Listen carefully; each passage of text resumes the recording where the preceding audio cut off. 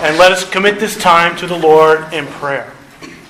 Let's pray. Father God, thank you, Lord, for today, dear Lord. Thank you for gathering us all here together. Dear Lord, thank you for this building, Lord God. We pray for those that may still be on their way, dear Lord.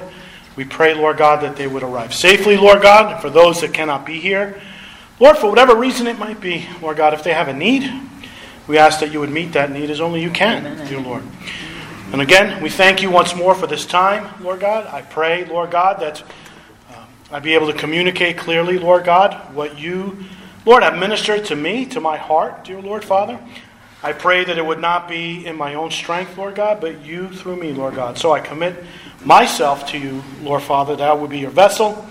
I pray that you prepare the minds of everyone here and the hearts for your truth as we anticipate to hear from you today. In Jesus' name we pray. Amen. Amen. Amen. So, still in 1 Corinthians, we're going to close out chapter 10. We are looking at verses 23 to the end and just scraping the first verse in chapter 11, depending on what translation you have. Okay, so just a quick summary that Paul spent 3 chapters on liberty within the church. He specifically addressed food, again offered to idols. And while the Corinthians were free to eat what was offered to the idols, some were convicted not to. Paul writes how love trumps knowledge when it comes to the weaker brothers and sisters. So, for their benefit, surrender your freedom. Paul also warned the church to be careful while exercising their freedoms as not to slip into idolatry. Bringing us here to the last section in chapter 10, the larger section on liberty, which really began in chapter 8. Paul lays out how the Corinthians and believers today are to make every effort in glorifying God to the highest. That's one thing that kind of spoke to me, was that I think we throw that term around. I preached on it about a month or two ago about glorifying God. That sometimes we take that a little kind of flippantly. And then one thing that God impressed on my heart, that we should seek to glorify Him to the highest, the best way that we can, because that's what He deserves. Amen? And in this section of Scripture, I see 4 considerations that help determine whether or not our way brings the highest glory to God. And I've called that the better way.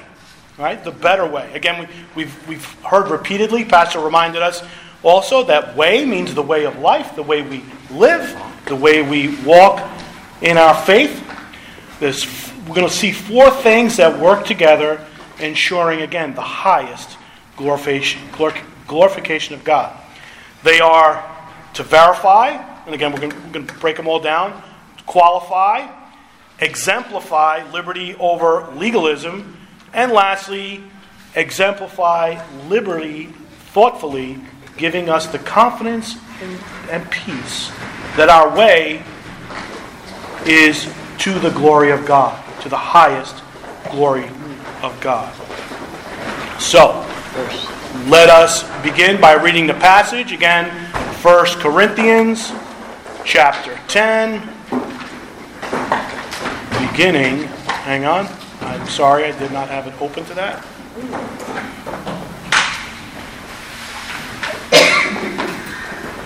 Beginning in verse 23.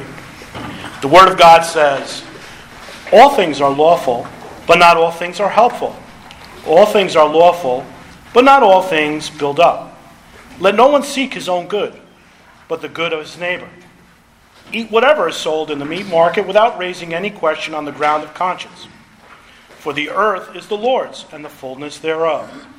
If one of the unbelievers invites you to dinner and you are disposed to go, eat whatever is set before you without raising any question on the ground of conscience. But if someone says to you, 'This has been offered in sacrifice,' then do not eat it, for the sake of the one who informed you, and for the sake of conscience. I do not mean your conscience, but his.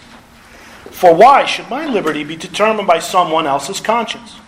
If I partake with thankfulness, Why am I denounced? Because of what for which I give thanks.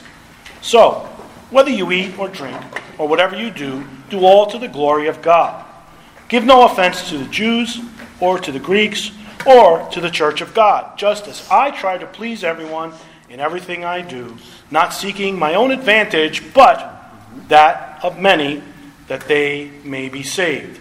Be imitators of me, as I am of Christ. Amen. So the first thing we want to look at, that in order to have this, to glorify God to the highest, to live in the better way, we have to discern the better way. We need to determine or verify. We need to make the decision of what to do or what not to do. He opens up in verse 23, all things are lawful, but not all things are helpful. All things are lawful, but not all things build up. But wait, we remember that Paul has not been saying all things are permitted, so do what you want. That isn't what he's saying here. We see there, especially in the ESV translation, I don't believe it's this way in the NASB, all things are lawful, right? But we understand that not all things are helpful. That all things are lawful is in quotations. But again, just to back up a little bit, we understand that not all things are lawful, right? Adultery isn't lawful.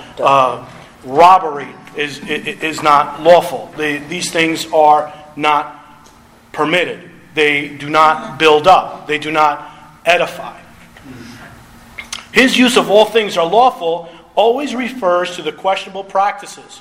What I'm talking about is the gray areas of Christian living that are not specifically forbidden in the Bible, but what the Corinthians' attitude really was. The Corinthian attitude has been, I can do whatever I want to do. Amen. As we read in Romans, right? Sin, all the more that grace would abound. Right? So that is the attitude. We were reminded that even back in chapter 6 of the people in Corinth. And I think that is the attitude I have to check myself for. We have liberties. We have freedoms. Here expressly we've learned about the meat sacrificed to idols, things sacrificed to idols. But we all have liberties in this life. Okay, what someone is convicted of, we've learned of. It may be a gray area, but if that person is convicted of it, but to respect that, to consider that, and to show them love for that. Paul has been warning the Corinthians that the things for which they have liberty, again, may cause other brothers and sisters to sin. Back in chapter 8, verse 9, he writes, but take care that this right of yours does not somehow become a stumbling block to the weak. Again, that reminder. Our freedom is not to go to the edge as much so that we can be as much like the world as possible and just push that envelope. That is not the purpose of the freedom, because if we do try to push that edge, we may slip up. In fact, we probably will if we do go to that limit. Paul repeatedly instructs the believer to avoid every kind of evil. We read that throughout his letters. Even last week in John's teaching, we're reminded in the passage to flee idolatry, right? Just to go away. All right? Don't even be around it. Paul's point has been how freedom is to be used wisely. And when I say wisely, I mean that we apply that freedom, and that we apply it profitably, right? And when we talk about profitably, like he says in this first verse, it is to the building up of our brothers and sisters, to their edification, their sanctification, right?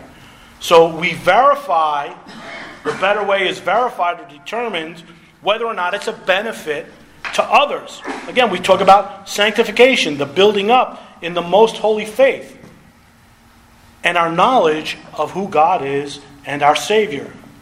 In Jude 20:21 we read, but you, beloved, building yourselves up in your most holy faith and praying in the Holy Spirit, keep yourselves in the love of God, waiting for the mercy of our Lord Jesus Christ that leads to eternal life. Building yourselves up, okay? Building yourself up, edifying one another, being sanctified, learning, all right? Keep yourselves in the love of God. Well, what does keep yourselves in the love of God? How would you define that? Anyone. I'm not going to pick on anyone. What's that, Carol? Love your neighbor as yourself. Absolutely right. If you love me, you'll keep my commandments. I'm sorry? If you love me, you'll keep my commandments. Amen. But yeah, that's really what it comes down to, is that keep yourselves in the love of God. And what was God's love towards us? That He sent His Son. That He gave of Himself. And that's what Paul is trying to drive home here. At least that's what I really got out of this. And we heard it last week in Pastor's message, is giving of yourself. Giving of yourself. Ephesians 4:15. Rather, speaking the truth in love, we are to grow up. We are to grow in knowledge. We are to grow in wisdom. We are to mature in every way. In every way into Him who is the head. All right? Who is Jesus Christ. In every way. In my thoughts, in the way I think, in the way I speak, in the way I act. That it would be for the benefit of you. That's what my focus has to be. That's how I bring the highest glory to God. Philippians 1:6, familiar verse, and I am certain that God who began the good work within you will continue His work until it is finally finished on the day when Christ Jesus returns. And He continues that work, right? He started it. He's faithful, all right? And that's our sanctification. And that's why we come here.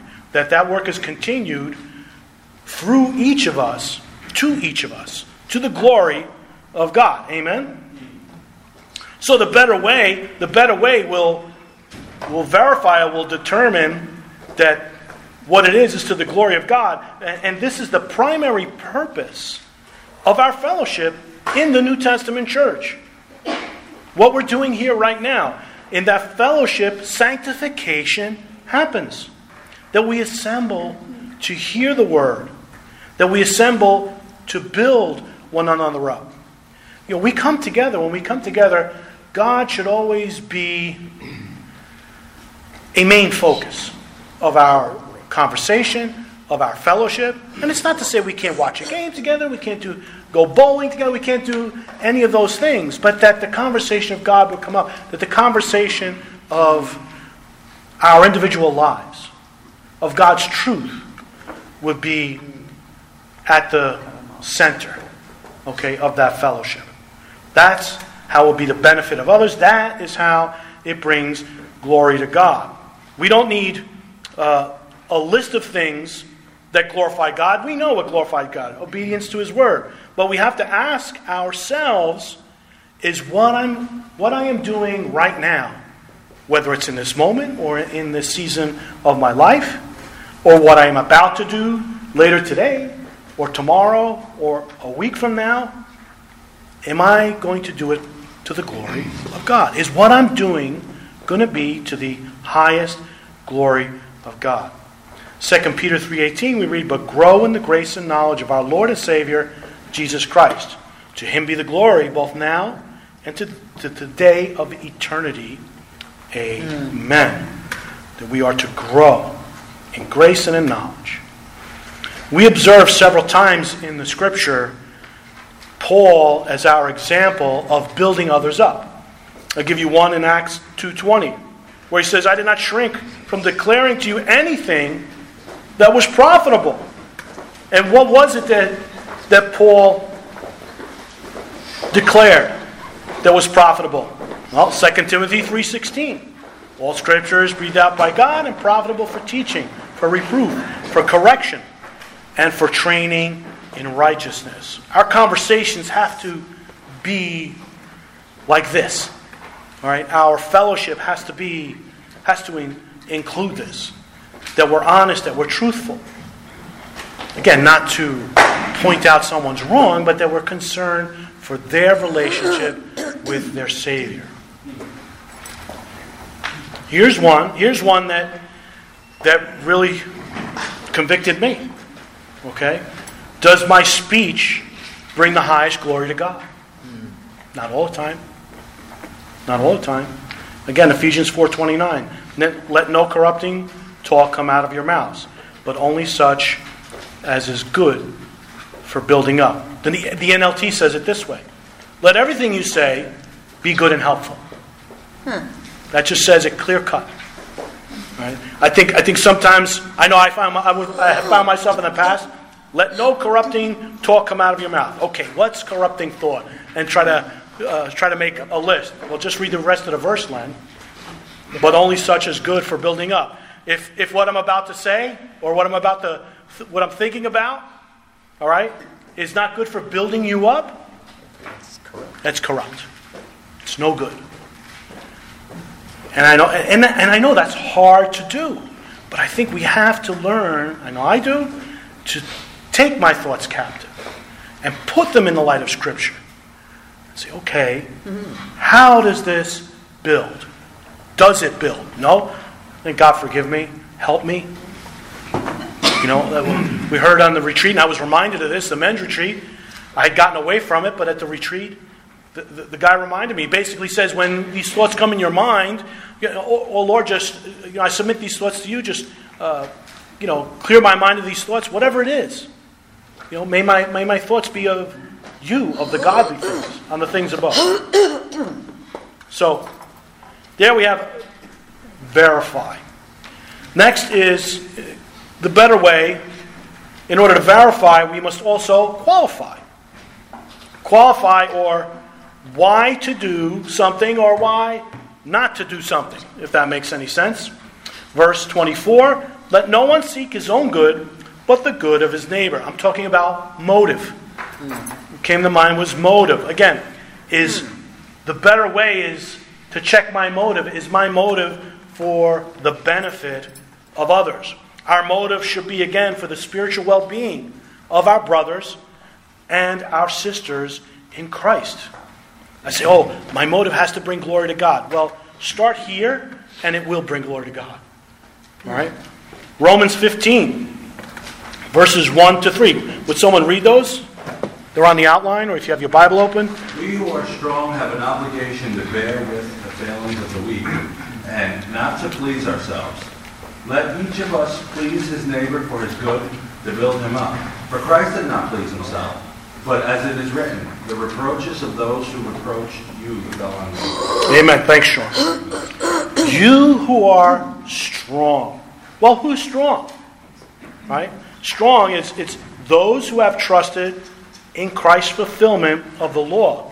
Those who are no longer bound to the rigid religious laws, but those who have a clear conscience. That's all of us who know Christ should have that, right? Or grow into that. We may not be that in every area, as Paul spoke of that, whether or not to eat meat. There's some that are offended, there's some that are not. Okay, but we need to work towards that. So strong, those who have trusted in Christ's fulfillment have an obligation to do what? To bear with the failings of the weak. What he means there is to be considerate. To be considerate of the weaker brother or sister. And not to please ourselves. Not to say, I'm going to do this because I have the right to do this. But is it right to do this? No. If we consider our brothers and sisters, sometimes it will not be. And let each of us please who? His neighbor. For what? For his good. To build him up. Why? Because like Paul closes us out. Imitate me as I imitate Christ. Because that's what Jesus did. Right? For he himself, the reproaches of those who reproached you fell on me. And we have this obligation. We ought to do this. We owe a debt. We owe a debt I don't necessarily owe you a debt, but I owe Christ a debt for what he did for me. To extend sacrificial love to you. To exhibit sacrificial love. To exercise. It's probably a better word. Sacrificial love. To put you before me. 1 John 2:6. Whoever says he abides in him ought to walk in the same way in which he walked. 1 John 3:16. By this we know love, that he laid down his life for us, and we ought to lay down our lives for the brothers. As we heard last week, love gives of itself. Amen.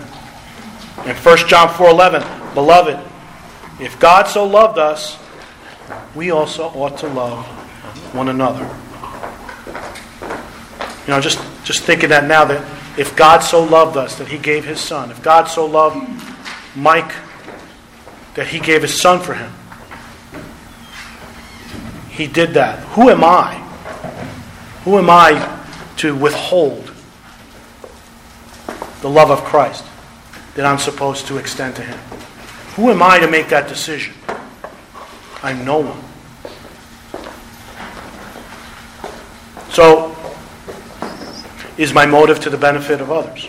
Is my motive for the glory of God? When we make sacrifices to meet the spiritual needs of others, our joy should not be in accolades. My joy should not be in accolades. Thereby, this is necessitating humility. I need to humble myself before the Lord. I need to humble myself and think of others' needs. Our motivation is that God is glorified. In Philippians 2, Paul uses Timothy as an example of this type of humility. Philippians 2:19-21. I hope in the Lord Jesus to send Timothy to you soon, so that I too may be cheered by news of you. For I have no one like him who will be genuinely concerned for the welfare. For they all seek their own interests, not those of Jesus Christ. Genuinely. We all know that word means sincere. It means truly. What I also found out is that it means naturally. Now, it's not in our nature, right? Oh, natural. To humble ourselves.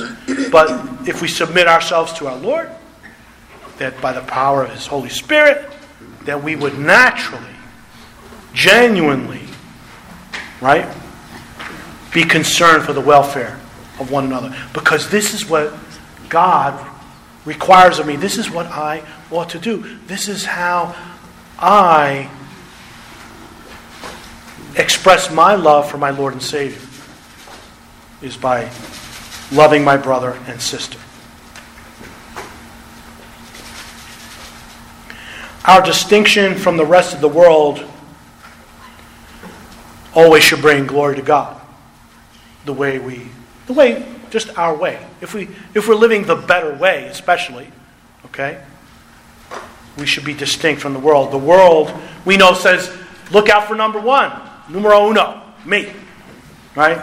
And really, if you think about it, this is the attitude that really causes us our stresses. That really causes us our relational problems, as well as problems at work, problems at home, and problems in the church. Because if I'm looking out for number one, there is no way I'm even considering your situation or your needs.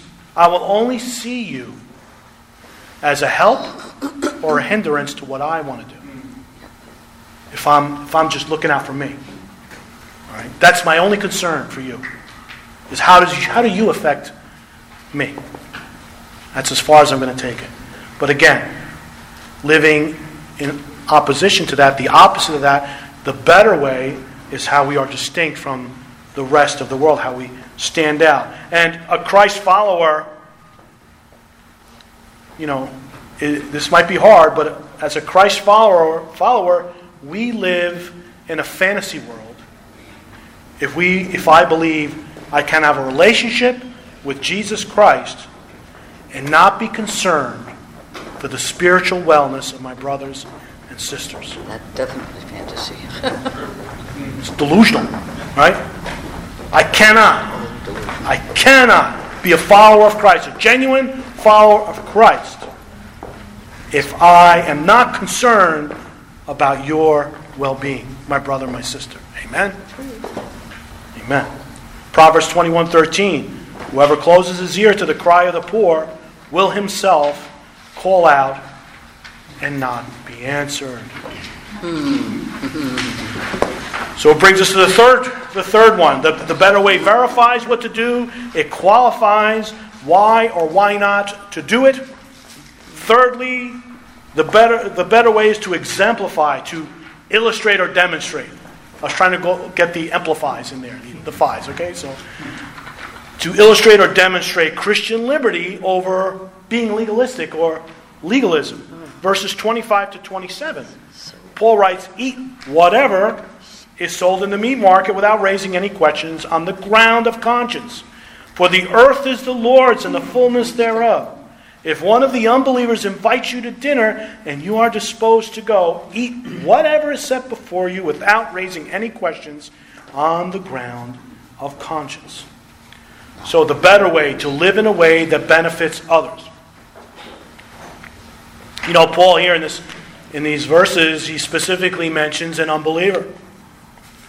I believe we're not to lay obstacles that hinder the gospel when we fellowship with unbelievers, and we'll talk more about that. See, what would happen is people would take that meat that was offered to idols and they would sell it. They would sell it in the marketplace.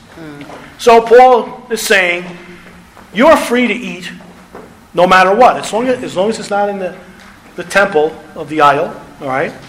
You're free to eat of it, no matter where it came from.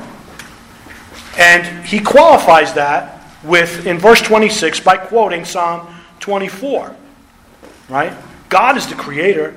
All his creations are meant to be enjoyed by the image bearer. What did God say after every day of creation? That it was good. It is good. It is good. All of God's creation is good. And that's why he quotes Psalm 24. For the earth is the Lord's and the fullness thereof. We are to enjoy God's creation. Right? We're not just to be these sourpuss Christians, all right, walking around or holier than thou and laying down the rules and you do this and I don't do this because of Jesus, because of who I am. You're whatever it is. We are to enjoy all his creation. We are to enjoy his animals, right? We have pets, right? We are to enjoy plants. We're to enjoy people. There's the rub. There's the rub. We don't enjoy people whether they're saved or not. And here's where part of my conviction went. There's nothing wrong with sharing the good things of God with unbelievers. There's absolutely nothing wrong with that. I think there are certain instances when it comes to worship. Even Paul makes the qualification if you're that you not participate in the eating of what was sacrificed to the idols because there's a demonic thing behind it. That's where you draw the line. Okay, but here, if your friend invites you over for dinner, he's saying, "Go, go." We can't isolate ourselves from people who don't know Christ as their Savior. That's not what God called us to do. We are to share our blessings, to share them with my brothers and sisters in Christ, as well as my unbelieving family, as my unbelieving friends. Because no matter who I am sharing them with, it's God alone who I'm giving the glory to. Amen? Again, there's certain things. Your family invites you over, you spend time with your family, and they're bashing, they're talking badly about our Savior, whatever it might be. Okay, we don't put ourselves in those situations. That's not what Paul's saying. I'm not to boycott celebrating Thanksgiving or Christmas or Easter. Again, those are all man-made things, but what's the representations there? I'm not to boycott those things from sharing them with people in my life who simply are not believers, who do not understand the true reason of that representation, of that celebration. Paul tells me, right here in Corinthians, that if I'm invited, to go. To go. And that's what I'm talking about, not to be a hindrance to the gospel. Because that's the opportunity we have to share the gospel with them, or one of the opportunities we have. And while I'm there, I'm not to go digging around asking questions. This is where the legalistic part comes in, right? He says, if in verse 27, if one of the unbelievers invites you to dinner and you are disposed to go, eat whatever is set before you. But what does he say? Without raising any questions on the ground of conscience.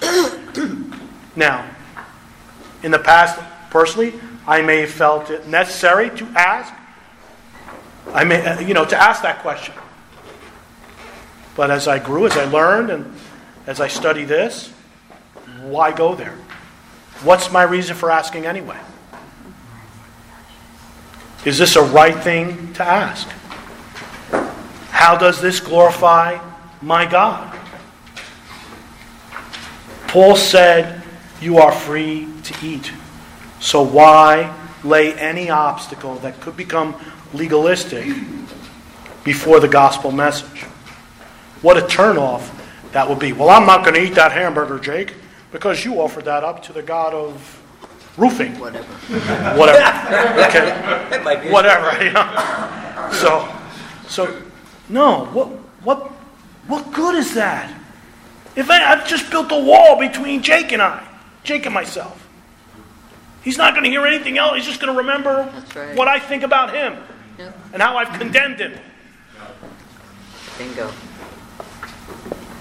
So we have to ask ourselves, why? And fourthly, we exemplify or illustrate or demonstrate Christian liberty when we satisfy the conscience of another. Whoops. When we satisfy the conscience... I just lost my place, excuse me. That's what I get for trying to be technologically savvy here. All right, again, the benefit of others. You haven't noticed already, each one has the benefit of others, the glory of God. These are how I check myself, how I determine the better way. The benefit of others is, in our liberty, do not offend a brother or sister in Christ, but that we are thoughtful of them, that we are considerate of them, that we show caring, I like to call this personal ministry, that we come alongside them, that we show an interest in them. Verses 28 to 30 read, but if someone says to you, this has been offered in sacrifice, then do not eat it, for the sake of the one who informed you, and for the sake of conscience. I do not mean your conscience, but his.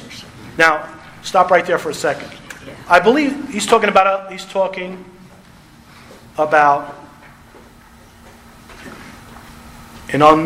believer. I had to get my thoughts straight. All right? But if someone says to you, this has been offered in sacrifice, then do not eat it for the sake of the one who informed you. Now, why would the unbeliever tell me, invite me to dinner and say, well, I'm giving you something that was offered to idols? Unless he's testing. Probably not. All right? Unless he's testing. Who informed you, and for the sake of conscience. They're informing you for the sake of conscience. For the sake of their own conscience. Because he goes on to say, do not mean your conscience, but his. So this is probably the weaker believer. Okay? Am I making sense? The weaker believer who's, I'm sitting there, John and I sitting there for dinner, and I say, hey, John, by the way, this was offered to idols. Now, I'm convicted not to eat of that, but John isn't. Okay? But John isn't. Like I said, who else who else would bring that up unless it was a believer? All right? He goes on to say, for why should my liberty be determined by someone else's conscience? If I partake with thankfulness, why am I denounced because of what for which I give thanks. So, someone tells you this has been offered in sacrifice to an idol. Paul says, then don't eat it. Because the reason I'm telling you is because I'm convicted of it. More than likely. Okay? Or even if it is the host. All right? Let's switch this around a little bit. You're at. Well, never mind. I'm getting too. Ahead of yourself? Yeah, forget it. Someone tells you that it's offered to an idol, then Paul says simply don't eat it. Because he says, again, for the sake of the one who informed you and for the sake of conscience, I don't mean your conscience, but for his, the one who informed you, who I believe is a weaker believer. Chapter 8, verses 10 to 13, for if anyone sees you have the knowledge eating in an idol's temple, will he not be encouraged of his conscience, that his conscience is weak, to eat food offered to idols? And so, by your knowledge, this weak person is destroyed, the brother for whom Christ died. Thus, sinning against your brothers and wounding their conscience when it is weak, you sin against Christ. Therefore, if food makes my brother stumble, I will never eat meat, lest I make my brother stumble. Amen. Again, if I'm informed that this food has been sacrificed to idols, Paul says simply, don't eat of it. Don't lay an obstacle now. Don't become legalistic in a sense. If I'm going to argue with my brother and say, well, I have the full liberty to eat this, so therefore I don't care what you think. I don't care about your conviction. So, what a mess I'm making here. What am I doing to my brother? I'm wounding their conscience because they're weak, and I'm sinning against Christ. And not only that, what kind of a testimony is this for the unbeliever who invited us over, or me over? Not a good one. Not a good one. Again, still don't eat, because if it was that sacrificial meat, and now you've been made aware of it, because it could be a participation with evil. That's how the person views it. All right? And then again, it results in the compromise of our witness. It results in a demonstration of hypocrisy, of inconsistency in our faith and in our walk, who Christ is. And that's really what Paul says next, in the end of verse 29 and verse 30. For why should my liberty be determined by someone else's conscience? If I partake with thankfulness, why am I denounced because of that for which I give thanks? So then, what's the benefit of exercising our liberty when all it does is cause someone who is either weak or unsaved to judge and condemn what I'm doing? Even if the meal is eaten with thanksgiving to God, the message received by that person, again, is hypocrisy and inconsistency to the faith, to the love of Christ. Could someone turn to Romans 1:4, please? I don't know is it on the outline? I don't think it is. Could someone read verse 4? Romans 1:4. Who was declared the Son of God with power by the resurrection from the dead, according to the Spirit of holiness, Jesus Christ our Lord. All right, I obviously have the wrong reference there. So let's skip. I changed it so many times, but still a good verse. No verse is a bad verse. Okay? All right. So verses 20 and 29, again, this has been offered in sacrifice. Right? The meat. Then don't eat it, Paul says, for the sake of the one who informed you, and for the sake of conscience. I do not mean your conscience. And again, what would that conversation be like with that other believer? If I'm going to argue that I have the right to eat this or not. Again, the scripture references are there. Titus 3:9, but avoid foolish controversies, genealogies, dissensions, and quarrels about the law, for they are unprofitable and worthless. Again, if that brother's convicted by it, then just simply do it for their benefit. And that it will be the glory of God that we be sacrificing our liberty. 2 Timothy 2:16, but avoid irreverent babble, for it will lead people into more and more ungodliness, and their talk will spread like gangrene. Watch what we say. So, to close it all up, we verify and qualify to exemplify in order to sanctify so that God may be glorified. Does that make sense? We verify and qualify to exemplify in order that there's sanctification to sanctify so that God may be glorified with all those things. So, the fifth thing is the result, really, is that we glorify God. And he closes out in verses 31 to 11:1. So, whether you eat or drink, or whatever you do all to the glory of God. Give no offense to Jews or to Greeks or to the church of God, just as I try to please everyone in everything I do, not seeking my own advantage, but that of many, that they may be saved. Be imitators of me as I am of Christ. This is the better way. This is the better way. The benefit of others. Our example. All right, when we choose the better way, when we walk in the better way, our example is an encouragement to the body of believers, to the members of the body of Christ, and also a witness to unbelievers. Paul says everything that we do to the glory of Christ. That's why I try and pray, Lord, guard my thoughts, guard my speech, and that guard my actions, that I will be mindful of those. And again, we do it to the glory of God. We're to do everything to the glory of God. That is our purpose. Not just here on Sundays that we glorify God by the assembling of the saints, by the teaching of His Word, by giving Him praise, honor, and glory. But in our job performance. Am I glorifying God in my job? Is my performance on my job for the glory of God? Or is it for a promotion or a raise? If I'm doing it for the glory of God, chances are those other things are going to happen. Right? Do not be concerned about these things because all these things will be added unto you. Am I glorifying God in my marriage? Right? Those who are married or are thinking of being married, all right? In my marriage, am I serving my spouse for what I can get out of it, that my spouse would serve me? Or am I serving my spouse, or my concern for Sharon's sanctification? Is my concern for her to grow in Christ? That's how God gets the glory. Or in raising children, all right? Am I doing this strictly to correct their behavior, that they behave correctly?